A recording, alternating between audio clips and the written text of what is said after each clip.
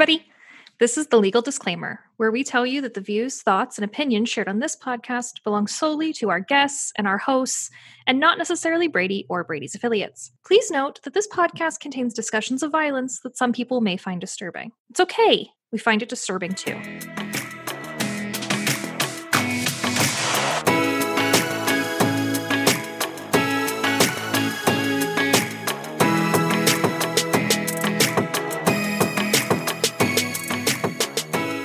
Welcome back, everybody, to another very special mini-sode of Red, Blue, and Brady. Today, I am back again, not in the studio, in the virtual studio, I guess, with dear friend of the podcast, Christian Heine, and David Chipman, who podcast listeners should remember from a fantastic podcast that we did on the T-Hart Amendment and data and so much else. So go check that one out.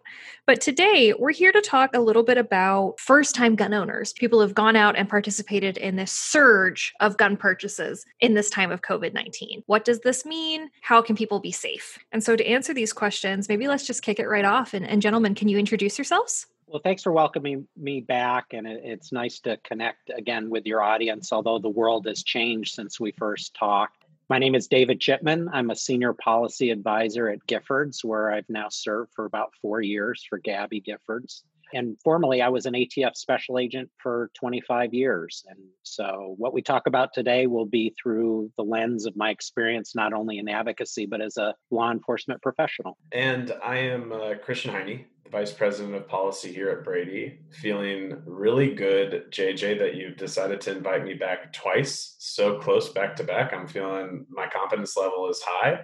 And really, really excited to be here with you again, David. Thank you so much for joining us. Although I do have to say, Christian has admitted, and I do have it in text so I can keep it forever, that he views Kelly and I as the best duo. Listen, that was said in confidence, and I thought we were in the tree in the nest of trust, and now it's out there in the world. I'm so sorry. I violated the circle of trust. So maybe just to start, David, can you tell us a little bit about, what Giffords is doing? I'm sure, just like Brady, that you all are super busy. Sure. So first and foremost, it's just how do we function as an organization in this environment remotely? How do we build a bridge, a narrative bridge between those things that we were advocating for previously to our current circumstances? And how are we reacting to new circumstances like this spike in gun sales and other issues?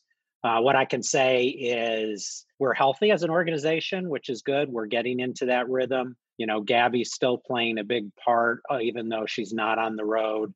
Yesterday, she read something that I was quoted in the news, and I got a quick email back from her and a bunch of heart and dinosaur emojis, which is the biggest compliment you can ever get from Gabby. Oh, awesome. I love that that's the sign of affection.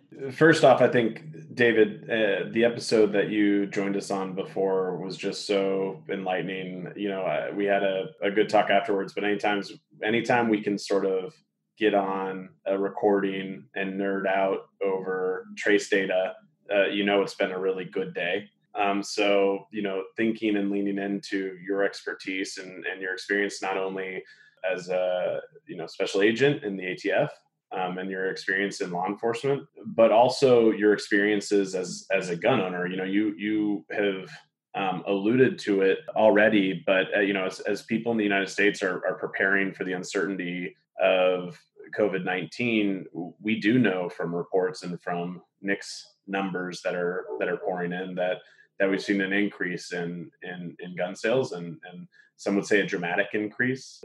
Also, a lot of first-time gun buyers, and in particular your blog that folks can find on giffords.org, where you talk about panic buying guns, not keeping people safe necessarily or safer during the COVID-19 pandemic, I think was really articulately laid out. And I would just love if you could take a moment to sort of talk about that and what you talked about in that piece. Sure. So let me talk by just offering my response as a citizen going through what everyone else is going through as a gun owner. And then maybe I'll wonk out a bit on the data I immersed myself in yesterday coming from Nick's about the spike in gun sales. I am a gun owner. I store my gun securely unloaded in my house. That's the choice that I make. I'm not one of those people who keep a loaded gun under my pillow. And I'll have to admit that, as things began to unfold and the pressure on my 401k, the pressure that I saw in sort of the panic reaction of my neighbors, I did check where my ammo was. I think that kind of fearful response is pretty normal. What I did not do is rush to the store and buy another gun. I did not choose to buy more ammo. I'll admit a little, and I'm embarrassed about this now. I bought way too much beef jerky, and I'm going to be eating tuna for the next 2 years. So we all have our own personal ways of reacting to stress. Hopefully, the way I reacted, although I probably will look back on it being foolish, I don't think I made any decisions that put my family in jeopardy.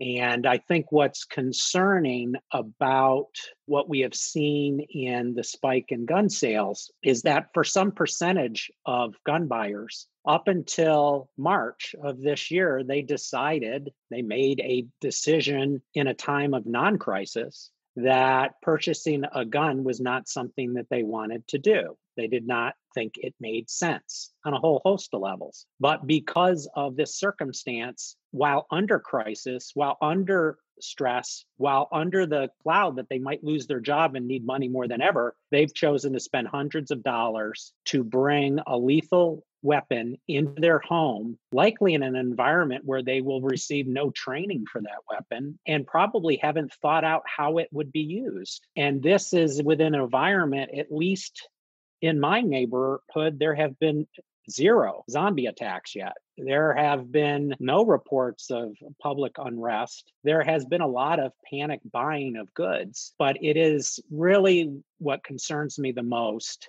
is not the existing gun owner who wants to stock up on ammo. It's that person who's making a new decision, one that requires a lot of discernment and judgment in a time of crisis.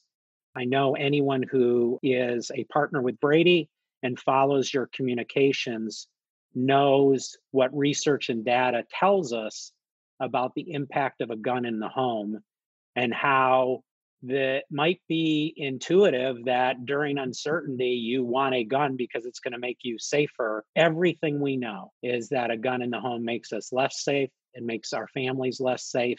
And that we talk about exponential impacts of this virus. If that gun is in the hands of someone untrained, I think it's exponentially more dangerous.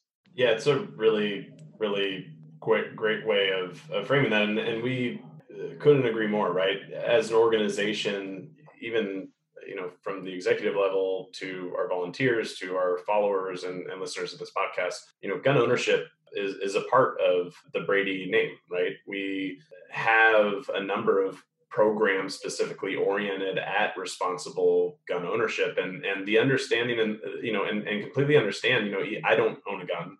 I have gone shooting quite a bit over the years. My family didn't grow up in a household that grew up with guns. At the same time, I completely understand wanting to have agency in being able to control your own safety. But at the same time, the way you framed it was so spot on, right? It's a choice. And it's a choice about safety and personal safety for yourself and for your family.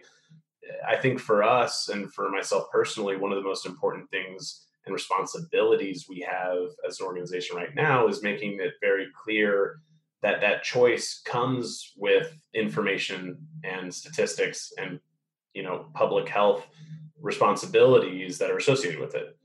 If you had a gun in your home, you were more likely to be shot. And there are certain precautions that you need to take in order to make sure that you are protecting your family, that you're protecting kids that are in your home, that you're making sure guns aren't easily accessible or stolen and able to find their way onto a criminal market. All of these things and responsibilities that are roles that come along with gun ownership.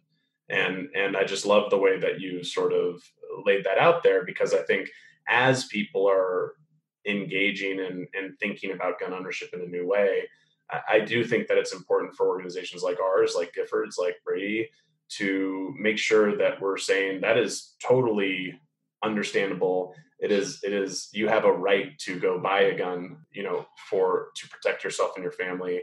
But here is a lot of information so that you know exactly what that choice entails.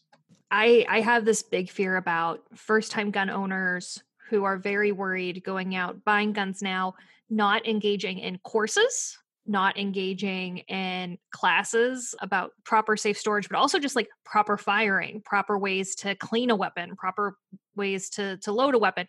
And so they might be reliant right now on just like internet sources and things like that for how to take care of these weapons and what that can mean during the pandemic and what that can mean even after the pandemic.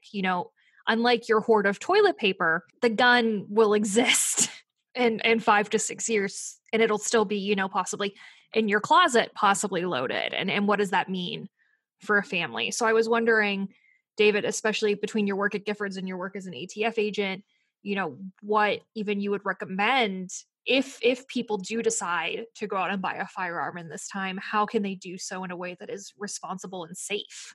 Yeah, I think one of the most deadly narratives that the NRA and many people in the pro-gun rights movement has shared is this narrative that if you can lawfully purchase a gun, you are immediately part of this culture, a good guy culture, and you're ready for game day. And I can just tell you that I could just describe, one hypothetical situation. I don't know if this has ever happened to someone. We live in a condo. I've also had this happen in a hotel room where in the middle of the night, you're awoken by a fire alarm and you wake not knowing what's going on, somewhat panicked, incoherent, stumbling around. Yet that's the condition one would be in the middle of the night with a gun under their pillow with potentially someone knocking at their door or this hypothetical zombie attack or home invasion. And if you have not trained to wake up in the middle of the night and be able to make not only mature decisions, but actually operate a firearm, you will not perform well. Part of my ATF training when I was on the SWAT team is they would wake you up in the middle of the night and drag you to the range. They would make you sprint around so that your heartbeat would be up so that you could simulate being in a deadly encounter.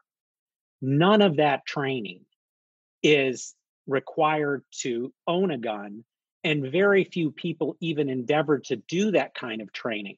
So what we have is a population of gun owners who are extremely confident, but actually lack the competence to do what they want to do. And so, I'm more scared, at least in the environment I live in, that I'm going to have a bullet flying into my home by a neighbor who just bought a gun and didn't know how to unload it. And so I think at this time, where it seems that some people are acting selfishly, we have to encourage people to do what's best for everyone. And I would suggest that it is highly unlikely that the first time gun owner today is going to be in a situation where the gun would add to their safety. And I can think of a laundry list of situations that would make them less safe. Now, to your ultimate question, if you've already made this decision, you must lock up your gun. And if for some reason you believe that that gun has to be ready to go, it needs to be in a safe and loaded in that situation. And if you really want to train, let yourself know how quickly you can open that safe so that you're confident that you can still protect yourself with it in the safe. But that's assuming in a lot that you would somehow know what to do with that gun and when, once you took it from that secure location. We're hearing about increases in domestic violence. And for us who learn or live in these urban environments where our neighbors are right next door or right upon us, you will see people knocking at your door in the middle of the night because they're trying to escape a domestic violence situation. If that is an unintended or unusual occurrence for you, you might think that person is doing harm to your family when actually they're just trying to seek refuge and support. See a real opportunity for a lot of mistakes. And with a gun, you can't undo these mistakes. They're permanent. With other decisions we make in life, like buying too much beef jerky, I wasted some money and now I'm going to have to suffer through eating this bag of crap. But in other decisions, they alter everyone's outcomes. And that's what I'm concerned about. So if someone is buying a gun because they think they're likely to have to fire their gun within the next month, I'd say, like, how is that possible? I was on the front lines and didn't fire mine. Like, someone's coming from a way different place, and it's a scary place. Well, and I think that scary place is something to focus on too, because as you've pointed out a few times, people purchasing or people making runs on weapons, people who already own firearms, getting more, people doing runs on ammunition. This is in part people just sort of stocking up on a thing that makes them feel better. But then for new folks coming into this is a thing that's presented as a way to keep themselves safe, a way to keep the people that they love safe. But firearms in the home, that's a danger. So you're introducing something that could actually cause you harm. Yeah, what I would encourage people, those who have already made this decision, those who might make this decision no matter what messaging they hear, is it is clearly, even in the worst case scenario, that one would have some warning of some duration where they would think like, oh, okay, things are starting to get bad. I need to have access to my firearm.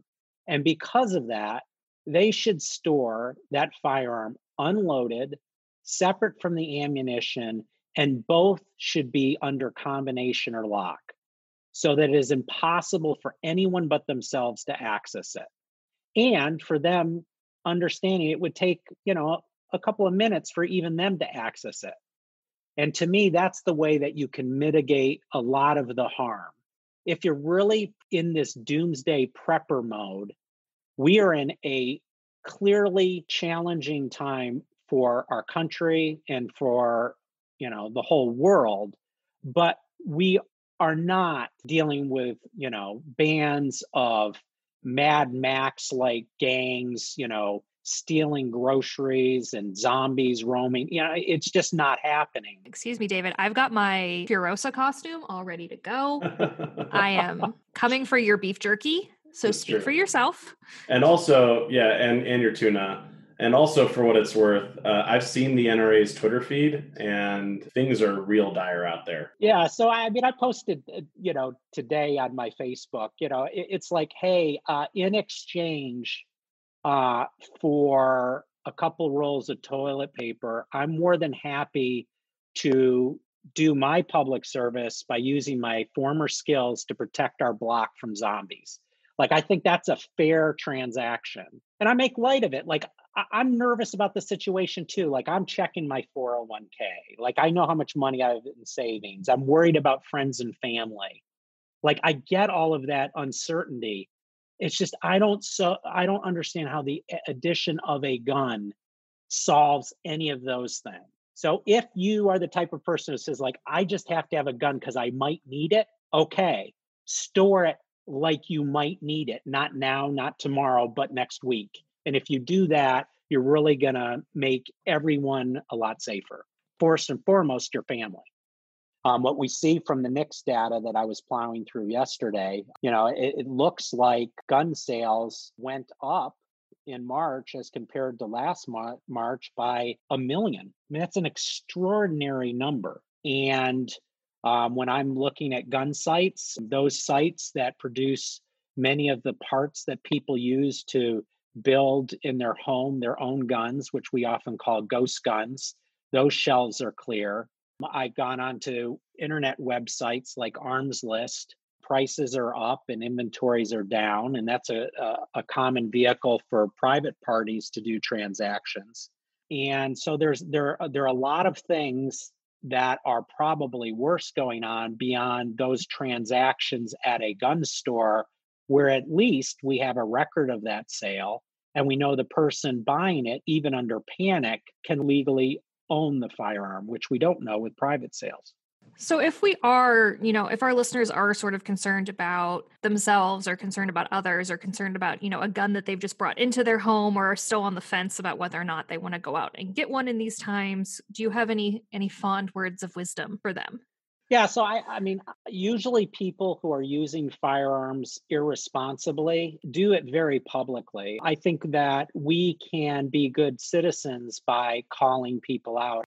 Like, I think that we all have an opportunity to push back on the narrative that being a gun owner means something that it is not, some mythical superhero. For many gun owners, it's a much more weighty responsibility that we feel.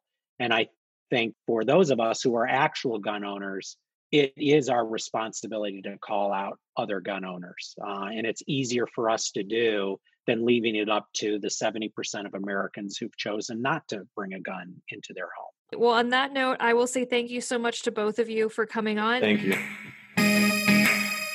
Looking for more gun violence prevention content? Try Audible. Audible is a leading provider of premium digital spoken audio information and entertainment on the internet. Audible content includes more than 250,000 audiobooks and spoken word audio products with free apps for every type of phone and device, so you can access your books anytime, anywhere, right from your smartphone. Right now, I'm listening to Gunfight by Adam Winkler, so I can spend this time learning more about the District of Columbia v. Heller case. Brady listeners can get a special 30-day trial and free audiobook by going to www.audible.com/Brady at home. That's /Brady at home.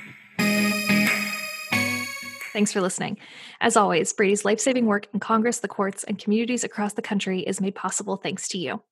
For more information on Brady or how to get involved in the fight against gun violence, please like and subscribe to the podcast, get in touch with us at bradyunited.org, or on social at BradyBuzz. Be brave, and remember, take action, not sides.